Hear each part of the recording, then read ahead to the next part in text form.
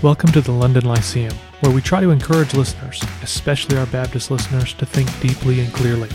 Think about their faith, think about their church, think about their life, and think about God. We're analytic, Baptist, and confessional. Thanks for tuning in and enjoy the episode. I'd love to welcome you to the inaugural episode of the LNL podcast, which is short for the London Lyceum. I am your co-host, Jordan Stefaniak. And I'm your other co-host, Brandon Askew. And we are very excited to have you here today. I have no idea who's going to be listening to this podcast, but we're hopeful it's really useful for you and you really enjoy listening. So what we're going to do in this inaugural introduction episode, rather than jumping right into a meaty, weighty content issue, like a lot of podcasts choose to do, we're going to do more of just kind of an introduction. Who are we? What is the goal of the podcast? Where are we heading with it? So you can kind of get a sense of if you even want to listen, which I hope you do. So I hope I don't turn anybody off with what I talk about. Hopefully we're enjoyable enough to listen to that you come back and try a couple more episodes. But anyway, I want to begin with who we are. So why don't you tell Brandon, you tell us a little bit about yourself, as much as you want, as little as you want, as exciting or boring as you want. Hopefully leave out the boring stuff, and we'll get to know you a little bit. Yeah, so I was born and raised in Henderson, North Carolina, which is a small town not far from here where we are. Very small town. Yeah, not far from Wake Forest, which is where we are right now. I was raised in the church. My family was very involved in the local church as I was growing up. But when I left to go to college, I strayed away from the Lord pretty heavily for the first 7 or 8 years of my adult life. And about 2013, God drew me back to himself. And around that time, not long after that, I met my wife, Katie, and we were engaged just a few months after we actually went on our first date. And I have a pretty funny first date story that relates to Calvinism, but I'll say that for later. So I know that. Actually, so we met, like I said, fall of 2014. We were engaged not long after that, and then we got married in 2015. And in 2017, we had our first son, Coley. So he is 2 years old now, and we have another son on the way who's due in about 6 weeks. At the time of this recording, he may be here by the time this is actually released. I don't know, but right now, I have 2 jobs. I work for a healthcare company, and I do that job from home. And we staff physicians at about 30 to 40 different hospitals across the country. So you're living the millennial dream working from home is what you're telling me. That's right. That's right. I'm also part-time at a church. I'm one of the pastors at a small Southern Baptist church in Henderson, Harriet Baptist Church. We've been there since January of 2018. So been there about a year and a half now. We love it there. The people are very sweet to us. So I'm thankful to be part of that congregation.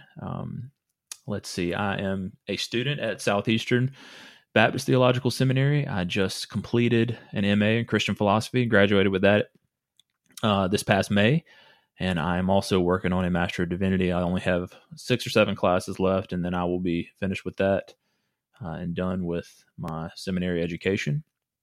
That's what he says. Yeah, no, that'll be it. I'll be done. I'll be done. Yeah, so I guess I'll just leave it there, and we'll turn it back over to you, and then I'll get in more detail about the other stuff that we want to. Awesome. So I could tell you I've got the most basic Christian testimony that you can probably think of, at least basic American evangelical testimony. You know, I grew up in a Christian home. My dad's a pastor. I'm a goody two-shoes. I become a believer when I'm 7 years old. I pray the prayer. I guess I pray the prayer by myself, so it's technically not 100% on brand. But I was baptized 3 days later by my dad, Weldon Spring Baptist Church in O'Fallon, Missouri. And then from there, you know, we were in more of a traditional church early on, I think. And I think that's just because there weren't all these contemporary cool churches on. But I think it was about when I was like in 5th grade-ish, we came to a church where my dad was a pastor, and basically think Disneyland, but like 100 times less cool. Think concert, but 20 times less cool. So basically, the goal of their church is to be as cool as possible to try to convince people to come to church.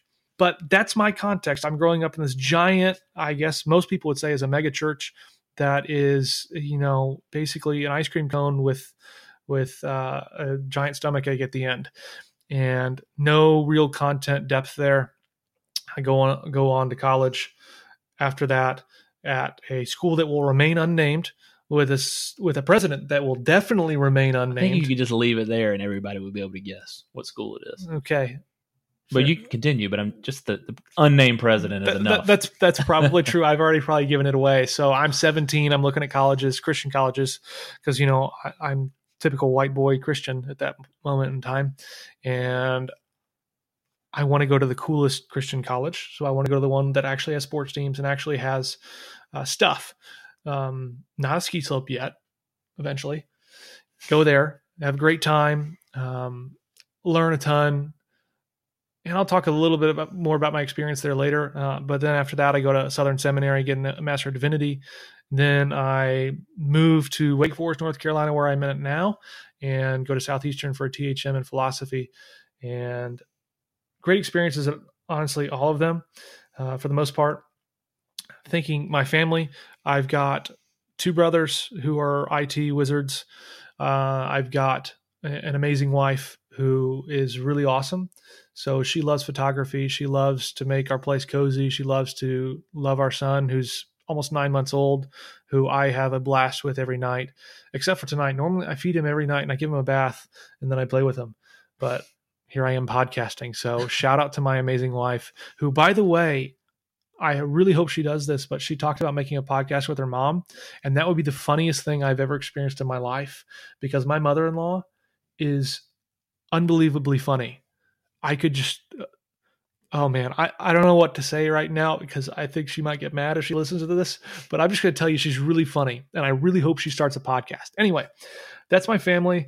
I'm here in Wake Forest. I work in North Raleigh at a mortgage insurance company doing data analysis, which probably sounds boring to most of you all, so I'll ignore that part. What else do I do? I don't know. I'm a member at a local church. I've been on staff at other churches in my past. Right now, just focusing on studies, loving my family. You umpire baseball. I do umpire baseball, less than I used to, since I have a young son now. I used to do it all the time. Really enjoyed it. I found that people here in Wake Forest, or at least in the Raleigh area, are a little bit more on edge than I've experienced in other cities. Really? Yeah, and I've seen better prospects in Louisville, Kentucky play and less grief. Maybe it's just because I'm getting old and I've realized probably because we have all the northern transplants that live around here. Oh, that may be true. That would make a lot of sense. I don't know, but even 9-year-olds are angry, just as angry as the college kids. So it's kind of weird. Anyway, that's me in a nutshell. One thing I want to kind of introduce our listeners to is to kind of get a flavor of who we are, as well as our favorite theologian, favorite philosopher. Obviously, we're talking about Christian theology on this podcast a lot, so it would make sense to talk about our theologian. Depending on who you are as an audience member, you may already know all these guys and just say, yeah, these are like theologians are like playing cards to you. So you're excited to find out who these people like. Or maybe you're going to hear a bad answer and think, man, this is a waste of my time to listen to people like that. Or maybe you're a listener who's just normal and you have never heard of any of these people. And I hope that I commend these to you as people to maybe engage and to encounter and to study and to learn from. So Brandon, who would you say are your favorite theologians? Yeah, so I'll list 3, and none of these are going to be shockers. They're all pretty well-known guys. But so I've developed a passion over the last 3 or 4 years of really trying to bring rich theology to the layperson and to the pew. So with that said, R.C. Sproul is definitely one of my favorite theologians, because that's what his legacy is that's what Ligonier was founded to do, was to bring good theology to the layperson. So RC would definitely be one of my favorites. My second would be John Piper. I really love to read his books. I love his passion for God. I don't always agree with everything he says, but I don't agree with everything that anybody says. So definitely Piper would be another one of my favorites. His book, The Justification of God, on Romans chapter 9, was a game changer for me, for sure. So He's a favorite. And lastly, Sinclair Ferguson, his book on the Holy Spirit in the IVP series, Contours of Theology, I think it's called, is one of my favorite books of all time. Yeah, that's money in the bank. If you ask me, it's basically Steph Curry shooting a three. Yeah. It's definitely needed to be read by anyone and everyone. Yeah, so those would be my three. Like I said, nothing too crazy or obscure. They're all pretty well-known guys, but they've been pretty influential for me. Definitely. Awesome. And as far as my favorite theologians, I'm going to have to say Paul Helm, Oliver Crisp, Herman Bavinck, and Carl Trueman. Now I'm going to have to defend three of those, at least from some of you more astute listeners, because you're going to say, well, Paul Helm's not a theologian, and neither is Oliver Crisp or Carl Trueman. And I'm going to say, no, that's bullcrap.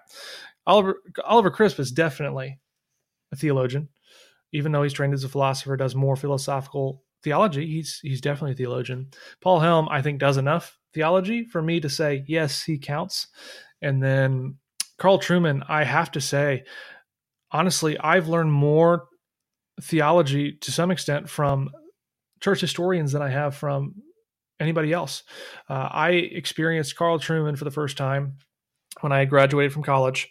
During the summer, I listened to his 12 lectures on the medieval church. Terrible sound quality, but gold. And through that experience, I encountered more deep theology that I had never heard of. Through 4 years of college studying religion that I experienced here in Carl Trueman in 12 lectures on the medieval church. So I have to say, Carl Trueman counts as a theologian in my book. Now, for what I know all of you are waiting on the edge of your seat for, philosophers. Who's your favorite philosopher? So my favorite philosopher is someone that you just named as one of your favorite theologians. So Paul Helm would be my favorite philosopher. He wrote the book, The Providence of God, in the same series that Ferguson wrote the volume on the Holy Spirit, that IVP series. So that book has definitely been formative for me. So I really like Paul Helm. And just as a side note, I'm not going to say he's one of my favorite philosophers, but right now I'm listening through Greg Bonson's lectures on the history of philosophy, and it's really good stuff. So he's definitely an enjoyable guy. Bonson's a stud. Yeah, I've only read a couple of his books, and like I said, I'm listening through this lecture series at the moment, and it's really good. So he's definitely somebody, and I guess it would be bad form for me to say Welty, but well, you've got a man crush on him, so it counts. I do a little bit, but hopefully he won't hear this episode. And but he knows that I love him, so I really learned a lot from Dr. Welty. Yeah, at Southeastern. He's a underrated. Yeah, big time. And he's very committed to the local church. So he probably doesn't write as much as some other philosophers, and I think it's for that reason. That's good. His commitment to the church. So, but a super sharp guy. I've got to say, all of you need to check him out. He supervised my THM thesis, and I learned more from him than I've got to say I really learned from anyone that I've experienced, I think, thus far. Yeah, and just super sharp thinker, super gracious, and funny guy. I mean, he's got funny. Some sharp wit about him. He's a great dude. Yeah, love Dr. Welty. So shout out to him. Now, my favorite philosophers, I've got to give, I know this is the lame answer if you know philosophers, but Alvin Plantinga is the bomb.com. I know that's like plain vanilla, but he was the first philosopher I was introduced to, and his stuff is just so good. It's so clear. It's so useful. It's so funny. I mean, just his own personality. I love. I remember a story about him. I heard from one of my professors who was a student of his. I guess Plantinga was going on about Thomas Aquinas' view on something, and Eleanor Stump, who's another philosopher in the back, says, well, Alvin, I don't know if Thomas really thought that. And Alvin's response was, well, maybe he doesn't. It doesn't really matter. It's an interesting thing to think about. And I just love his just kind, generous disposition, his humor, and the way he writes. But really, my favorite philosophers would definitely have to be, I think, William Alston. He is just so good. I wish he was still alive writing, because he really came on the scene. He was more like, he was older when analytic theology and stuff that I really like kind of came bursting on. So he didn't get a full career out of it, but he would have been awesome at it. And then Tom Morris, really his book, Logic of God Incarnate, was probably one of my first philosophical theology type encounters.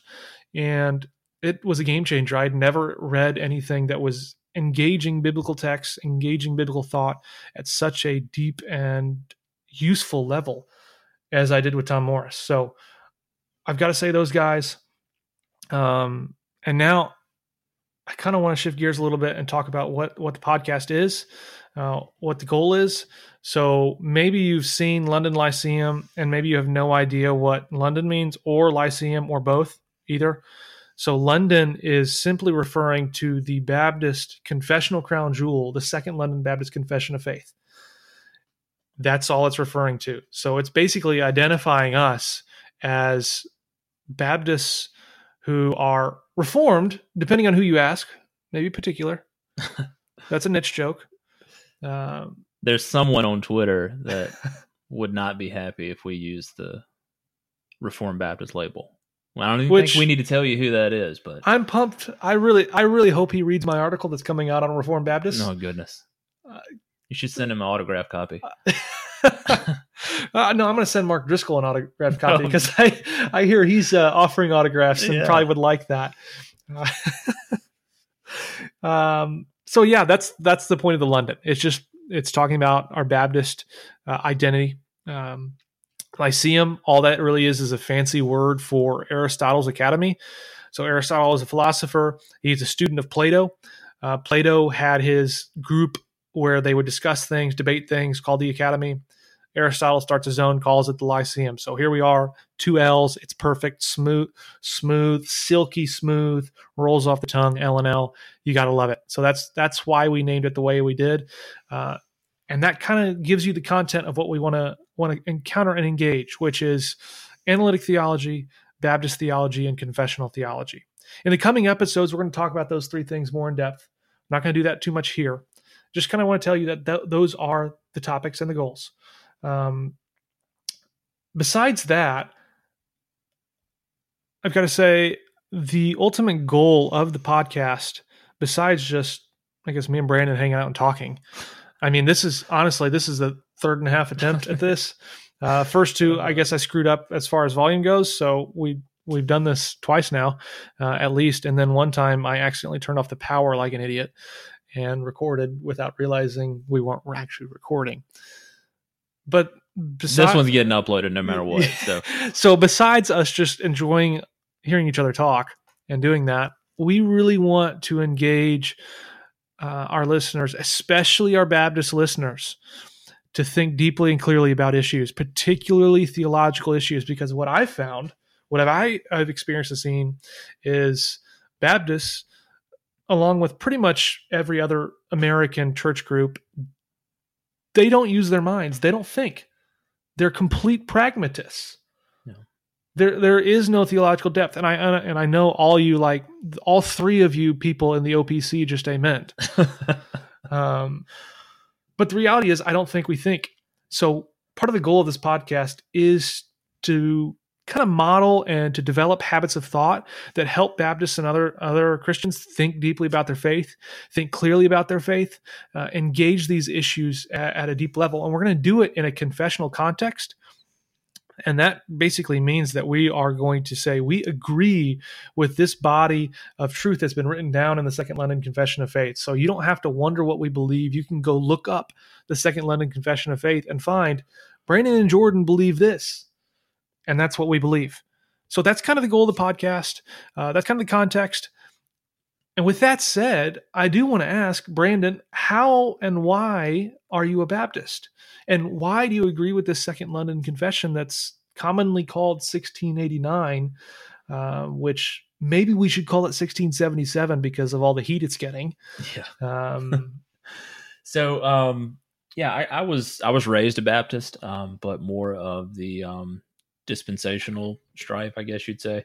And I was really I've heard the phrase, a Baptist of convenience. It's just kind of how I was raised. That was the way things were. I never really put much thought into it. And as I said earlier, I strayed away from the Lord for quite some time. And then when I came back, I became pretty quickly thereafter convinced of Calvinism. And at that time, I started reading a lot of Presbyterian authors, which I think is probably the case for most Baptists who become Calvinists.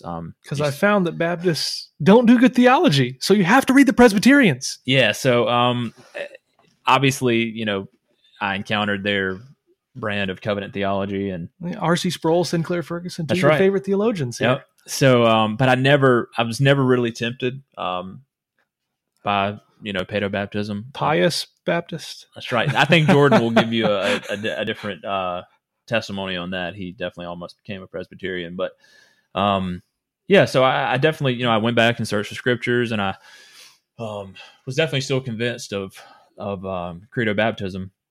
But then I was trying to really figure out where my theology was and what I believed in detail. So I flirted around with New Covenant theology for a bit, read 2 or 3 books on that, but I just wasn't convinced by how they understood God's law and the role it plays. So I kind of left that behind, and I thought, well, Baptist covenant theology would be the next thing to try out. So I started reading some books there, and obviously I encountered the 1689, and from then on, I just kind of I learned a little bit more. And I finally came to a point where, I was like, I think this is the best summary of the teaching of the scriptures. So that's kind of how I got to that place as far as, how I became a Baptist of more conviction than just one of convenience. Sweet. Yeah. And when I first met you on Twitter, no less, yeah. And here we are, friends in real life, you were trending 1689. Yeah, so I put that because I think sometimes with the way labels get used, it's just maybe a little sloppy. Like, oh, well, I've read this confession one time and it, I thought it was cool, so now I'm going to put this in my profile. That I subscribe to the 1689 or whatever. But I really wanted to study it out and read through it a number of times, and read through books that are written by 1689 authors and things like that before I really could say that I really am behind what this confession is teaching. So that's why I had the trending word in there, but I definitely I'd say I'm there now. So awesome. And for those of you who don't, like, you keep throwing this word confession, keep throwing this 1689 Second London Confession, just think of your own local church. It probably has a statement of faith of some sort about what they believe. That's basically what this is. It's just old, right? Written, in the 17th century and published in 1689. That's what that is. We're just saying we agree with this old one, and it's been used, tried and true, and it's good stuff. Yeah, and so the church that I'm actually at now is not a 1689 church. I'm really actually just last night I was leading Bible study, and I was really trying to get our people to understand what a confession is, and they seemed really interested in it. I talked about the 1689, but basically just the idea of what a confession is and how it can be used, and we'll get into that more detail in a later episode. But so just full transparency, I am not a part of a 1689 church right now, but I am serving where God has put me, and we'll see what direction things go here at my church. Yeah. Awesome. And I guess for me, Baptist, I grew up a Baptist. That's just kind of the way I was. Obviously, the church through my middle and high school years, they were technically Southern Baptist, but they would hide that. They're the cool community church, whatever, that was what was trending at that time. So they took out the Baptist, but I was still, as much as a Baptist as you can be, your typical Baptist. And my first experience with anything that would kind of like move me toward more of a, I guess, Second London type of theology, more Reformed, more Calvinistic, was my junior year of high school. I am bugged to death to go to this youth group of my friends at a PCA church. I didn't know anything about PCA other than my uncle was PCA. So I go there, and then this youth pastor talks about God choosing you. And I'm thinking, this is ludicrous. So I end up talking to him for 2 hours.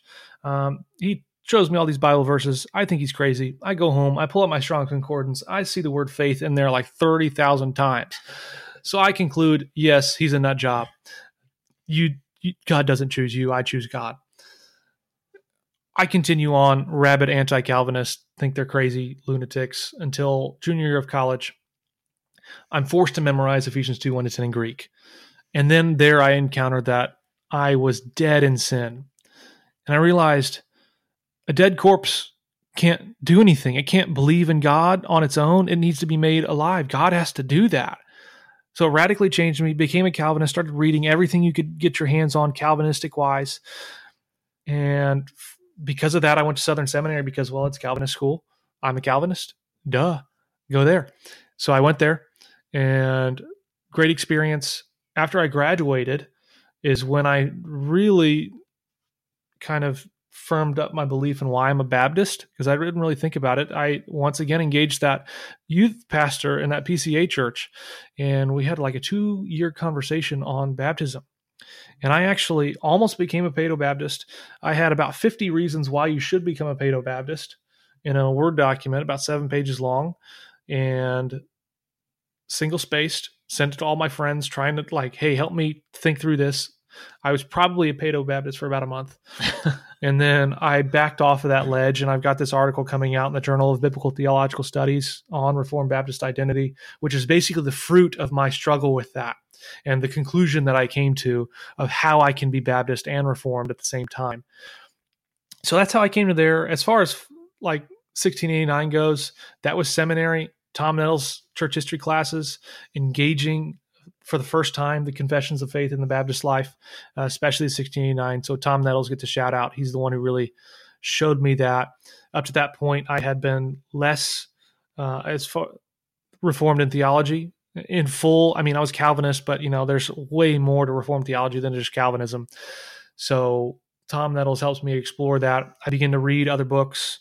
I moved from what's called progressive dispensationalism to New Covenant theology to progressive covenantalism, and we'll talk about that stuff later, to 1689 federalism at the time, reading Pascal Denault's book. That answered all my questions. But then through my wrestling with my PCA friend, I left 1689 federalism, and I'm in my own camp, which is, some sort of Westminster Baptist, the wrong camp. That's the 20th century Baptist, whatever it is. I think it's the right camp. Whether I'm the only member in my camp or not, that's fine. I'll talk to myself. So that's that. As far as philosophy goes, I thought philosophy was crazy and stupid. I actually took philosophy online when I was in college because I thought it was such a waste of time and I didn't understand it. And then lo and behold, here I am studying it for a living, at least at this point. And that was all because of an associate pastor in seminary who first engaged me in philosophy. And I realized how fundamental and useful and awesome it is. So from seminary on, I became just obsessed with philosophy for theological purposes. Yeah, and I don't remember if I said it earlier, but so my interest in philosophy is actually really new. I had never taken a philosophy class at any level until I had to take it through Dr. Welty for a core class that I had to have for my MDiv. And after I took that, I was kind of like, man, this could really help me sharpen my thinking. So that was when I jumped into the MA program under Dr. Welty and just finished that up. So, yeah. Awesome. So we're almost to 30 minutes here, and that's one of the things I wanted to tell you about the podcast, some expectations. Our goal is to be 20 to 30 minutes per episode. We don't want to be super long. We don't want to be 2 hours. We want to be 3 hours. We want to be 20, 30 minutes and kind of get in, get out, and be clear and just have a conversation. We don't want to have a lecture. We don't want to have a monologue. We want to just talk about these theological issues, these philosophical issues, have a good time. And we're going to have a lot of guests on because we think that guests are going to help us think. They're going to hopefully benefit you as a listener. Well, let me something else that I wanted to say. We did say earlier that we wanted this to be, a podcast that would challenge, the listeners to think clearly and more deeply. And we want to say that we're coming at that from a place of humility, not that we think we've got all the answers or anything like that. We're going to be learning as we go as well. So that's kind of why we want to have so many guests on, because we think that that'll just help us sharpen our own thinking and bring you good content as well. So, and also I'm pretty convinced that the less that I have to say anything, the better off we'll be. So, but yeah, so the I don't want to say that every episode we're going to have a guest, because that's just not the case. But I mean, we want to have guests on Definitely. regularly. So that's kind of how we want to shape the show. Yeah, we've already got a couple lined up. And the thing about guests, it might end up going a little bit longer if they're a really good conversation. Who knows? But I assume if it's a really good conversation, you're going to enjoy it and want it to continue. As far as just us, we're going to keep it. Because, I mean... Yeah, and even if we have a long interview with someone, we may still split that up into part 1, part 2. Yeah, I don't know, then that's fair. Just to keep it around 30 minutes. But And the thing about our guests is I want to do my best to bring on normal guests. So if we have normal listeners, you can really kind of... What do you mean normal? I mean, like just someone who doesn't have all the degrees in education. That's more just a normal church member who, Right. They have a normal job. They're wanting to explore these things and they want to hear things that they understand. Mm-hmm. That it's not some super high level academic thing that they're using Latin words every third word, So Right. I want to bring in a range of people so we can learn from all range of different people on how to engage and think about the Christian faith, especially from our analytic Baptist covenant confessional perspective. Covenantal is fine too. I like that. But confessional. So that's kind of us in a nutshell. We're excited about the coming episodes. We're excited about having you with us. And we really hope you stick around and benefit from it.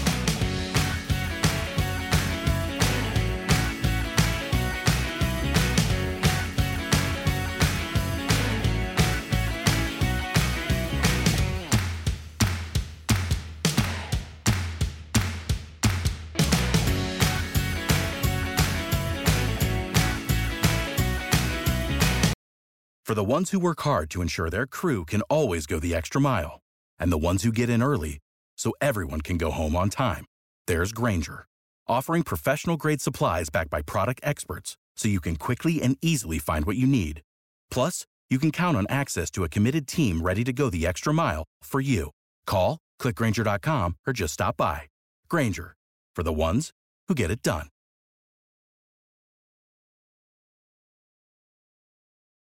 When you need mealtime inspiration, it's worth shopping Kroger, where you'll find over 30,000 mouth-watering choices that excite your inner foodie. And no matter what tasty choice you make, you'll enjoy our everyday low prices, plus extra ways to save, like digital coupons worth over $600 each week. You can also save up to $1 off per gallon at the pump with fuel points. More savings and more inspiring flavors make shopping Kroger worth it every time. Kroger, fresh for everyone. Fuel restrictions apply.